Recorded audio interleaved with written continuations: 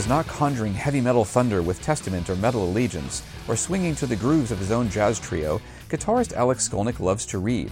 A lot. He is also one of the co-editors and curators of the biannual culture magazine Unbuilt, which highlights an eclectic array of artist profiles and lifestyle pieces. So I then thought that it would be appropriate for us to meet at the Strand Bookstore in New York City, to wander the stacks and see what we could discover. Sharing the love of books or movies or music with someone can be a stimulating experience, and it's one of the reasons I still love shopping at stores like this. For this episode of Side Jams, the location became the jumping off point for us to discuss many different topics. You'll notice as we get up to the rare book room that our voices get quieter as we wanted to be respectful to all the people reading around us. It certainly was a breezy and enlightening conversation for sure. So without any further ado, let's hit the books.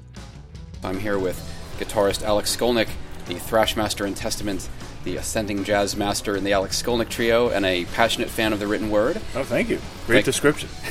Much appreciated. I try. Add it to your resume if you like. All right, yeah, I may use that. Well, thanks for coming out. Yeah, my pleasure. We're here in the world-famous Strand Bookstore. I figured it would be a good place to come since we're going to talk about your love of literature. Yeah. If you ever need to get me anywhere, just meet at the Strand. It's not... With your cup of coffee? Yeah, and, it's not hard to get me here. It's an institution. It's one of my favorite places. So what kind of books do you seek out? Like what genres do you love? Well, I like I read a little bit more fiction than nonfiction. I go for literary fiction. Right. So Michael Chabon, Don DeLillo, Joyce Carol Oates. I'm currently reading a book which it's something else. I don't know. Good or bad? Something else. Good, but I kind of didn't know what I was getting myself into, and I will be changed after this book. It's an amazing book, but it's really like a super marathon of books. I didn't realize how big it was. Yeah, it's about 1,000 pages. Wow. Small print. There's no ebook available for it. I could see why, because it's like an encyclopedia. But it's by William Gaddis, and the book is called The Recognitions. And it was recommended to me by my good friend Bradford Morrow, who's also a novelist and literature professor. And this was apparently the book that made him want to be a writer. So I've had it, it's amazing, but it's like reading multiple books. And now my stack, I'm looking longingly at as much as I'm enjoying it, I'm looking longingly at my stack of books to read. And then there's some books too, like you're saying that book sort of changed you. I remember, I forget the name of it. I have to look this up. It's a book, probably have it in one of my boxes stored away right now. It was, I think, by an Irish author about this kid whose father dies. Right. But his father's ghost comes back because his brother, this kid's uncle, is trying to move in on the mom, but also take advantage of the money. Oh, wow. So the ghost is trying to get the son to do certain things, even gets him to drive a school bus when he's trying to stop something from happening. It's kind of crazy. Right. But it's written in the style of a 9-year-old. So it's literally like has page-long run-on sentences. Oh, yeah. And about a third of the way through, I'm like, I can't do this. Like, it's amazing, and yet I was exhausted. Yeah, sometimes experimental stuff can be exhausting.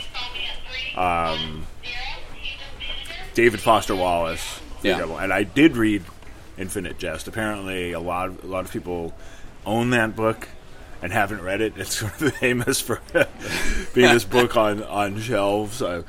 It's been a complaint among some females that it's like such a typical bro thing to own a copy of that. I read the book. I thought it was amazing, but I thought there was a huge payoff in it. It's one of those books, it takes a long time to figure out what's going on. You just have to accept that at times you're not going to know what's going on. Yeah. And that's how this book is, The Recognitions. And it was later celebrated. And his next book actually won the National Book Award, but the inside scoop is that it's not as good. The one that won the book award is not as good. You should read, if you're going to read him. Yeah. This one really should have gotten the attention. So it was really like he started being celebrated to make up for being ignored. And I could see why it was ignored, because in some ways it's really experimental. Yeah. Especially for the time. So he definitely influenced Wallace. Jonathan Franzen, apparently, the title, The Corrections, is a tribute to The Recognitions. Okay. And even going as far back as like Joseph Heller. Apparently, Joseph Heller read this while writing Catch-22. I never read the book, but I saw the film, and even the film just kind of blew my mind. I'm sure the book is more intense. That's the thing, too, when you find a lot of books you like getting adapted into films. Like, sometimes you're like, yeah, I get it. Sometimes you're like, man, they really cut out a lot. Yeah, okay, that's an interesting topic. Yeah. Whether to see the movie first or read the book first. And they always say, read the book first. That doesn't always work for me. Like, I've read quite a few books where I'm so disappointed. More often than not, I'm really disappointed in the movie, and I understand they can only do so much. You can't capture a whole book, especially if it's a bigger book. But sure, I remember a book I enjoyed was The Prince of Tides by Pat Conroy. Yeah, and then it was made into a film starring Barbra Streisand. A pretty good film. I mean, she got a lot of accolades for it, which well deserved. But I was angry when I saw this film because they cut out crucial parts. They cut out characters that I just thought, okay, yeah, this is like my favorite character in the book, and he doesn't even exist in the film. And then you've modified the rest of the film to fit the fact that this character is, or they had characters in, and that didn't exist. Yeah, and I think if I had seen the film first, I probably would have appreciated the film for what it was, and then been knocked out by the book because it contains all this other information that I didn't know about. Elmore Leonard Get Shorty. That was one I thought they captured it really well, but his writing style is so adaptable to movies.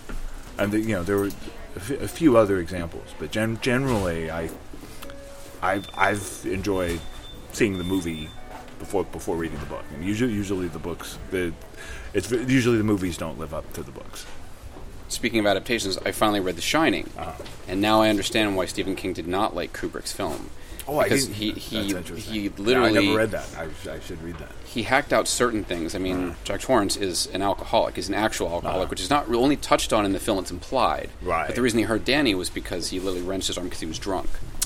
And all the stuff that's in the film that's famous, like the elevator, with the blood coming out of the elevator, the twin girls appearing in the hallway, the maze, those are not in the book. Okay. So a lot of the things that people love about The Shining are not in King's book. Oh, okay. Now, the topiary animals are, and they were put in the television miniseries version. And also the end of the book's entirely different. It actually, like Scatman Crothers' character comes back, and he actually doesn't die in the book. Right. He helps Danny and his mom get away. Oh, okay. I like both of them, but I totally get why King was pissed. Yeah, but I think he created something new. Kubrick. Yeah, Kubrick's an artist, so he's gonna take it somewhere. It's like, it's a whole other interpretation. So now we're here in the S section of fiction, deep in the S's. Yeah.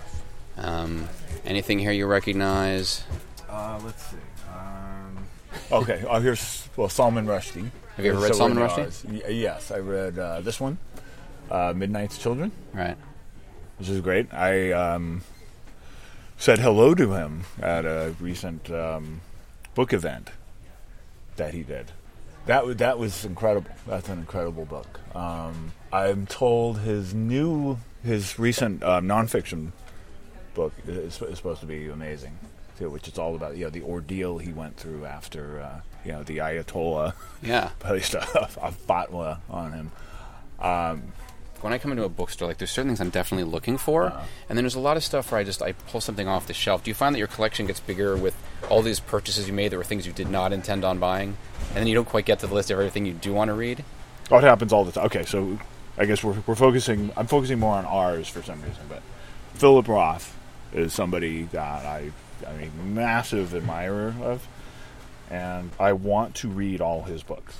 I have read this one, American Pastoral. Right. Goodbye, Columbus. Okay. This one I don't think I've... Nemesis. I don't even know this one. Are there any... there's so many. Zuckerman, I know Zuckerman's his alter ego. Are there any writers that you love that people don't know about? Well, William Gaddis, who I was talking about earlier. Yeah. When we were just discussing that, one other thought I had was that, why was this book ignored? Yeah. And panned by critic. Well, part of it is he's just lambasting the literary scene. Oh, there you go. Like destroying it. Yeah, and he's like calling it, like he's. My theory is that he influenced Tom Wolfe too, because when I read Tom Wolfe, and you read books like Electric Kool-Aid Acid Test, and a lot of his nonfiction, he really captures conversations and parties, like gatherings, where there's like conversations that are overheard, or interruptions, and he puts you in the scene. Tom Wolfe was the first guy I ever read that did that, but Gaddis really does that. He does that well, and he does that with like the New York literary scene. Yeah, and there's many scenes. There's these party scenes that just go on for pages and pages, and he's calling out. So I think that had something to do with it. So that's really interesting, and I think he's like a writer's writer. Okay. So I'm glad that I'm having the experience of reading him. Yeah. But I think he's also like, there are musicians that are sort of musicians. As much as any casual listener will appreciate them, like the real players, especially, it's really, appeals to other musicians. And I think Gaddis is like that. He's a guy, like his fan club includes guys like Franz and those people. But so he's the first one that comes to mind. It's interesting, like right here. So we're going getting down further into the R's. Yeah. Nora Roberts. A lot of Nora Roberts. Jeez. I've never read Nora Roberts. Tom Robbins. So Tom Robbins, there's somebody I don't hear his name much anymore, but we know the name. In the 90s. Oh yeah. I read him. Like I've read most of these. Half Asleep in Frog Pajamas. That's a great title. I love his. He always has the best titles. What do you like about them? They're very creative. They're pretty abstract too. Yeah. Like they also make no sense at all not for as long as like Wallace or Gaddis, but there's parts where it just makes no sense. What the hell is going on? And then it unfolds, and you figure out what's going on. And he's just the intelligent. It's very highly intelligent, very great references. It's just an incredibly open-minded, highly intelligent, creative person, and just that's reflected in the stories. Even Cowgirls Get the Blues. That was made into a film that did Uma not. Thurman, right? Right, and she's so wonderful, but it did not work at all. It's not her fault. She actually did the best she could, but the film was just, I don't know what happened to the film. They blew it. That could have been a really good film. But for some reason I don't know. I don't hear his name that much anymore, and I think he's amazing. I'd like to read him again, but I was reading him more often in the 90s. Yeah. When I was really sort of discovering the idea of reading for yourself and not just stuff you're assigned in school. Well, something that did occur to me and I wanted to ask you about is, like, when you grow up, you have a different curriculum in different schools. Like, people were surprised I never read The Great Gatsby. I'm like, well, I read Heart of Darkness. Like, different teachers had a different... I read a lot of Shakespeare. I didn't get it in high school. Yeah. It took me too. until... I was like, what is this? Did you find that when you talk to people that their experiences growing up, they read different things than you did, despite the fact they're all classic novels, that not everybody got the same experience? Yeah. I mean, apparently everybody had read To Kill a Mockingbird. I never got assigned it. Obviously, I did read. Read it, but as an adult, Great Gatsby, I did read. Although I think that's one you have to read multiple times. You have to read that as an adult as well. It's so relevant too. Like, it's still quite relevant. Yeah, the last film adaptation was interesting. The slightly hip hop version. Yeah, I didn't see the. That's a film. I'm not sure. It was okay. I mean, it was very digital. But there's a lot of digital set design in that. So I think pulled some people out of it. It was an interesting idea. Yeah. The way they did it, trying to adapt it and give it a bit of a modern flavor, and be a period piece. Yeah. It is funny, like, people's experiences and what they also qualify as a good book. And I realize now, in like our, my best friend said this about movies. He said if they stopped making movies, you could never catch up with every movie that's ever been made. And with books, such a chunk of your life. We were talking about the Goldfinch, earlier, which I read last year. Which is a bit. I've read a few huge books this year, and after the recognitions, it's now February. I started this in December. Yeah. It's huge. So I've gone on trips where I can't take it because it's too big. Well, that's the digital thing too. Right. But you can't get it on digital either. It's really? It's not available. It's really like a crazy. They want you to read. They want you to hold the weight of it. Yeah. Do you read anything on a Kindle? Usually, what I'll do is I'll get if there's a huge book. Yeah. I'll go back and forth. I'll read parts of it on my iPad, so the big book I read the year before last was Magic Mountain. Right.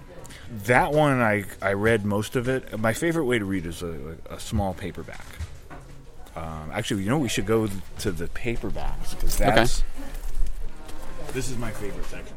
Oh, mass market paperbacks. Okay. Now it doesn't mean that they're bad books, right? Because here's Shakespeare, George Bernard Shaw. Because I travel so much. Yeah. This is my favorite way to read. So I read the Magic Mountain in one of these books, and then it was such a fat book, but it fell apart. So I read the rest of it on my iPad. But then it was strange because it was so obviously a different translation. Yeah. And it almost felt like reading a different book. Here, let's see if Dostoevsky. I did recently read The Idiot, which is great, and I read it on a little paperback like that. And it was, and I went to Russia. I performed in Russia, and what a great way to read Dostoevsky. You're right there. Yeah, so I bopped around St. Petersburg and had this little paperback in my hand. That, to me, there's nothing like that. And then as far as like electronic reading, so big nonfiction, like the Keith Richards book, is huge. I only read that on my iPad. How many? That's like several hundred pages. Yeah, it's enormous. And it was great. It was great, but there's as far as nonfiction, *Sapiens* by Noah Yuval Harari. Yep, I interviewed him actually. Yeah. Did you really? For Costco, so yeah. cool. He was. I read that and Homo Deus. Yeah, so I haven't read Homo Deus. I'm going to read that. So for that, I did the same thing. I got it on my iPad, and I was on tour the whole time. I didn't want to, even though I prefer a handheld book, I didn't want to drag that around. So what I would do is I'd read some of it on my iPad, and then I'd bop into bookstores, and I'd read it out of the book. It's a fun way to do it. So it's like you sort of do it, you going back and forth. Like if you had a break, you try to catch up. That's interesting. Never thought about doing that. So they don't have the biggest selection of paperbacks, but if there's other stores that I'll go to on tour, like Howells in Portland, Oregon. That's a great store. And yeah, they just have so many. I can't walk out of there without some kind of paperbacks. Now here's a funny one. So Ayn Rand, I read her because of Rush lyrics. The song Anthem by Rush, Free Will, like a lot of that is written by Neil Peart when he was an Ayn Rand fan, which he no longer is, and he explains why. But I read controversial that. Very controversial. So I have people ask me about her sometimes. I have very mixed feelings. Like I like her influence on Rush. I don't like her influence on the Federalist Society. I'll leave it at that. Catcher in the Rye, that's one I'd love to reread. See, now I read Franny and Zoe. Oh yeah, no, I never. But I didn't read Catcher in the Rye. Okay, yeah. It's funny. Oh yeah, that's an essential one. After digging through the mass market paperbacks, Alex and I decided to rifle through the pulp fiction section. There's some pretty interesting covers there. It's all pulp. Oh, look at this. I love these. Some of these covers are just like a Man from U.N.C.L.E. book. Awesome, yeah. Tarnsman of Gore. Remember the Gore books? Gore, without the E. Green Light for Death. This Heart, This Hunter. These are awesome. They're just like The Bad Blonde. The Sizzling Thriller by Jack Webb. The Ghost Next Door. It's also the covers that are great. And covers are awesome. Yeah, I have a few of these. Now I'm kind of surprised. Is this John Fowles, who wrote The Magus? Might you know be. The Magus? Great book. Very respected literature. That would be interesting if that was... I can't imagine it's not him. Did you know that Michael Crichton actually, before Andromeda Strain was actually his first official book as Michael Crichton? He did like 6 books under a pseudonym and then 3 more after that. No. Before he decided to... Because he was in medical school, he wasn't sure he wanted to do it full time. And he hid it from them until they figured it out. And then they actually weren't that thrilled about his choice of vocation. Oh, interesting. And now and of course, until he died, he made a ton of money with that side project. Oh, yeah, tons. Some of these books look they are literally just barely holding it. Barely hanging in there. Some of them look great, like this one here, Tawny. Oh yeah, can a girl of the slums win love and lucre on Park Avenue? Wow. And it's very in the same section as Dostoevsky. 3 short novels. Hey, look, man, I'm a high art and low art kind of guy. Yeah, me too. Here now we're in the rare book, on the rare book floor, on the 3rd floor, and we've got, here we go, Robert Heinlein, The Puppet Masters, first edition signed by the author, $1,500, man. Wow. I mean, and that's a great cover, too. Yeah. Like in stores like this, and that's what I love about coming to the Strand, too, is you find these alternate covers. So like if a book has had like, 6 different printings, you can find 3 different covers. Right. You can decide which one you like, Right. which I love. And look, a novel by Gil Scott-Heron, The Vulture. I had no Really? idea. Yeah. Wow. One of the godfathers of rap. Now, is this the same thing when you're shopping for music, like when you're looking for jazz? I mean, you go through this kind of the same... Is there things that you look for? Yeah, I gravitate towards certain things, like I'll always go see what Miles Davis albums they have. Yeah. And if there's ones I don't have, and then I start with ones I'm familiar with. Right. Many of whom have performed with Miles Davis at one time or another. So I'll look at the Chick Coreas, the Keith Jarretts, the John McLaughlins, the Herbie Hancock. And Miles Davis and John Coltrane were kind of your gateway into jazz. You started with the Beatles In a getting way, into pop and rock, and then when you were at sure. Fantasy Studios recording the Second Testament album, you heard some John Coltrane. Yeah, I heard John Coltrane being remastered for CD for Yeah. the first time, and it sounded like he was in the room. And Yeah. it was just, it was incredible. And then Miles Davis, I had seen him on TV with the Electric Band.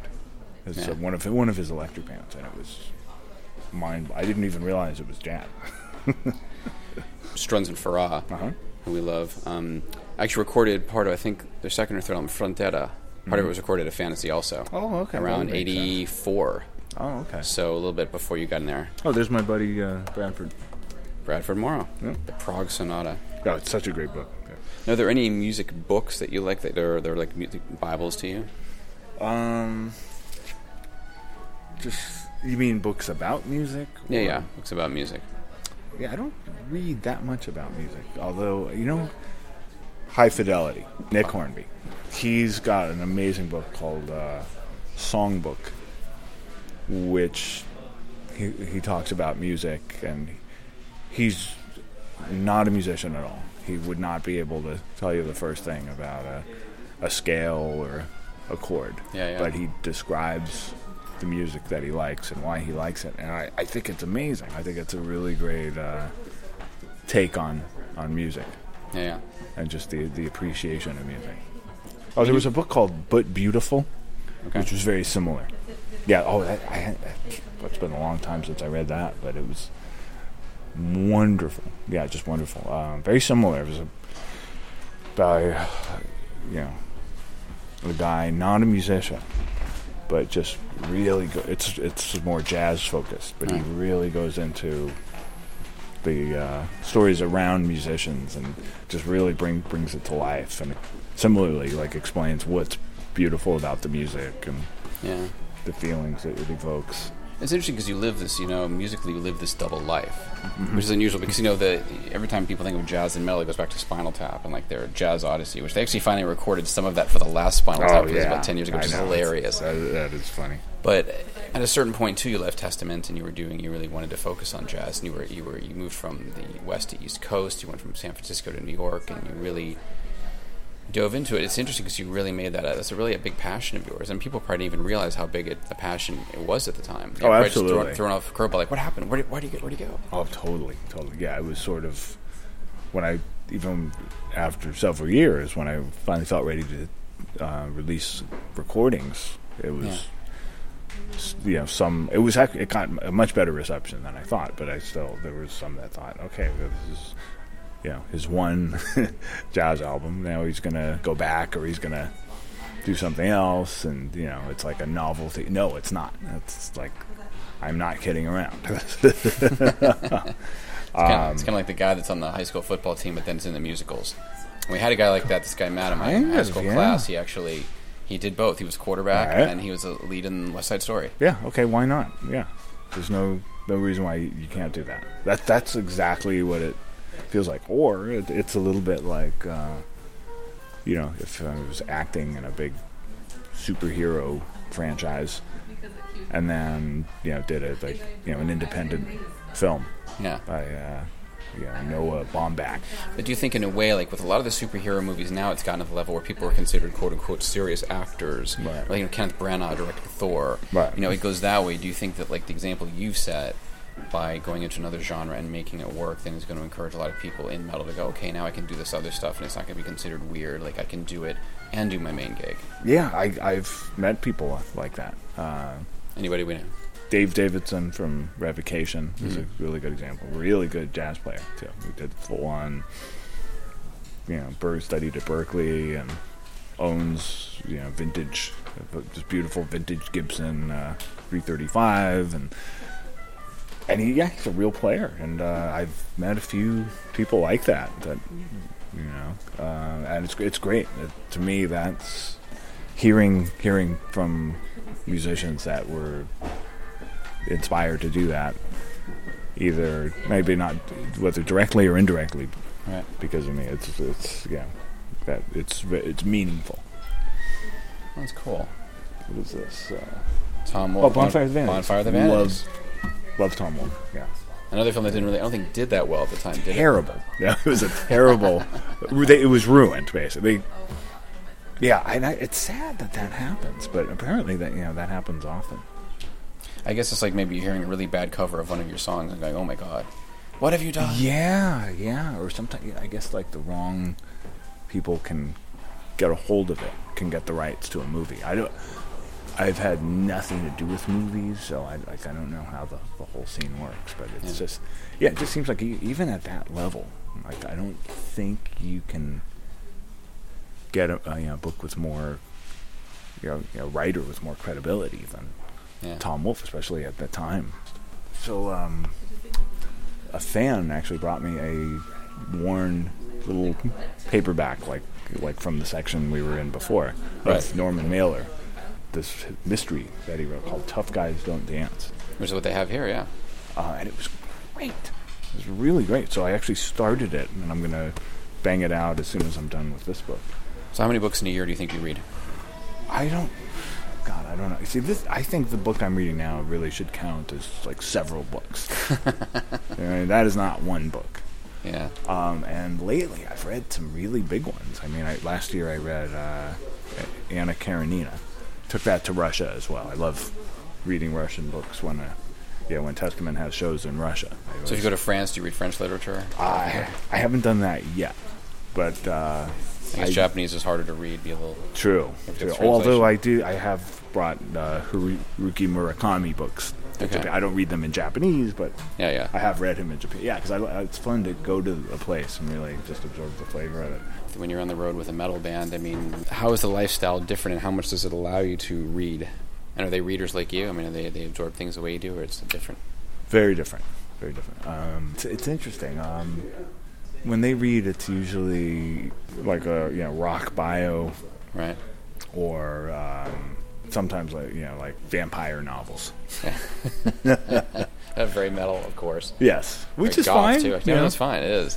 But it's not really my thing. It's funny when I used to get to junkets, like to Europe with metal bands. Like, a lot of people want to go to shows and clubs. I'm like, you know what? I want to go to museums. I want to go to bookstores. I want to try different restaurants. I love to experience the culture. I mean, you obviously don't get that much time when you're on the road. But are there any places overseas you've been to that you try to go back to when you're there? Like you're in Russia, for example, or any part of Europe? Any particular spots?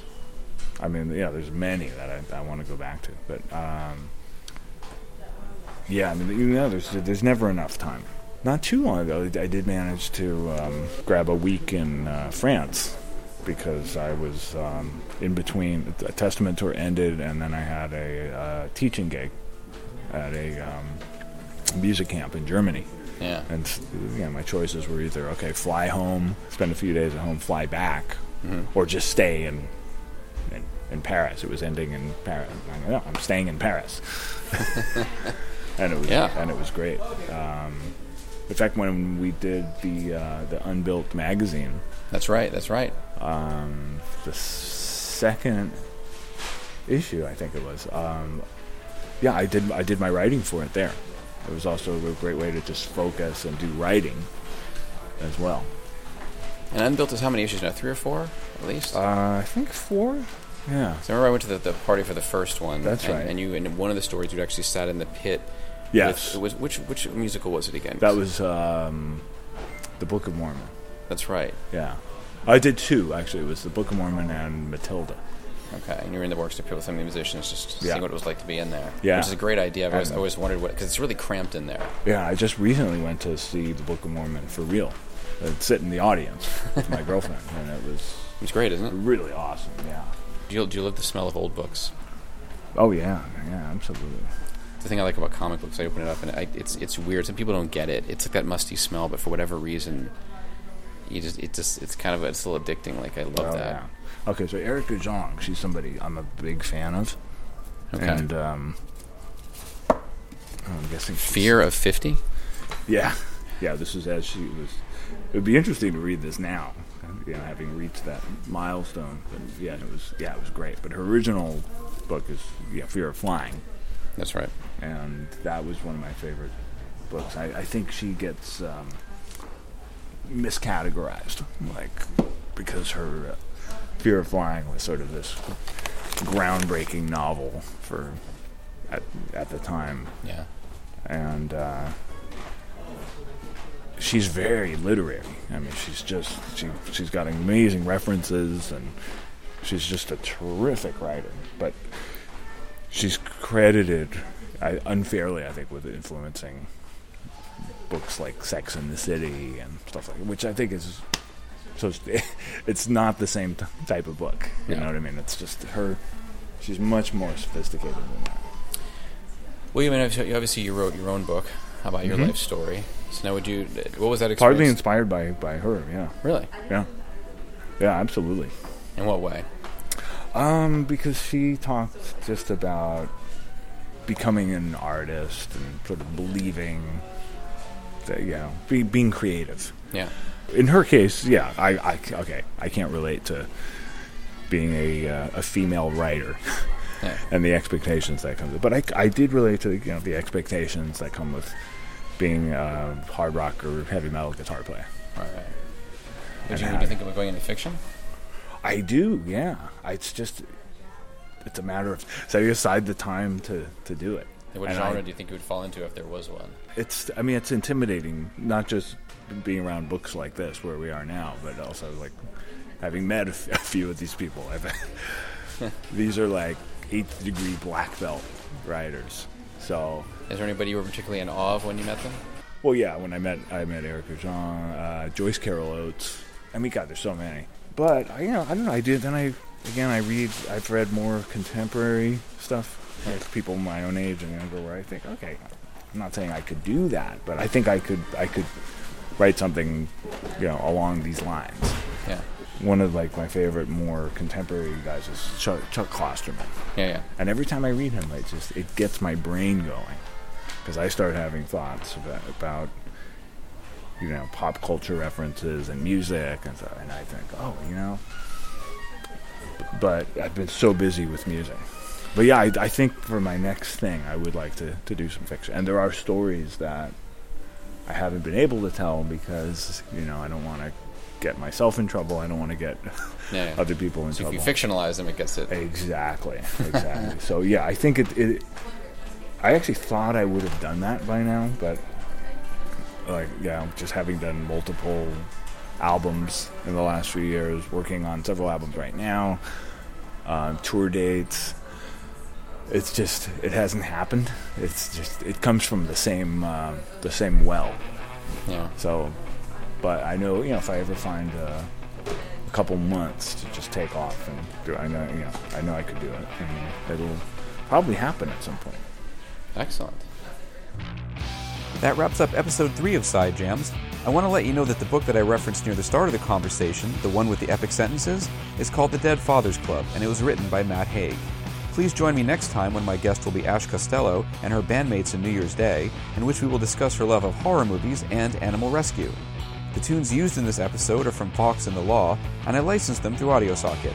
As always, thanks for listening.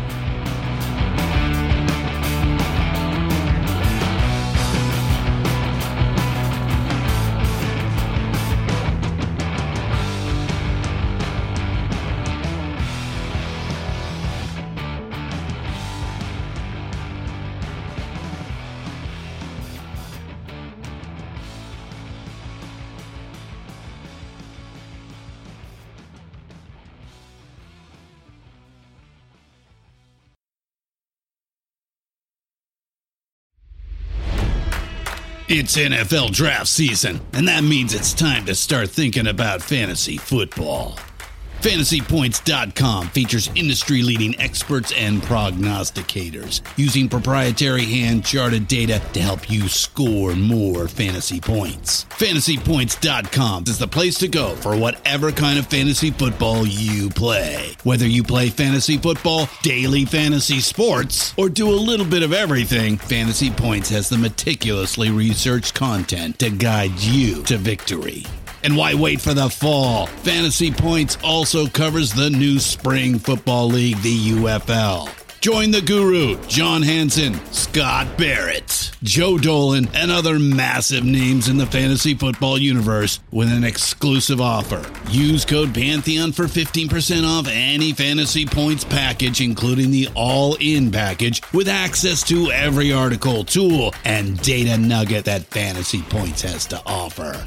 That's FantasyPoints.com and code Pantheon for 15% off at Fantasy Points. FantasyPoints.com, code Pantheon. Score more fantasy points.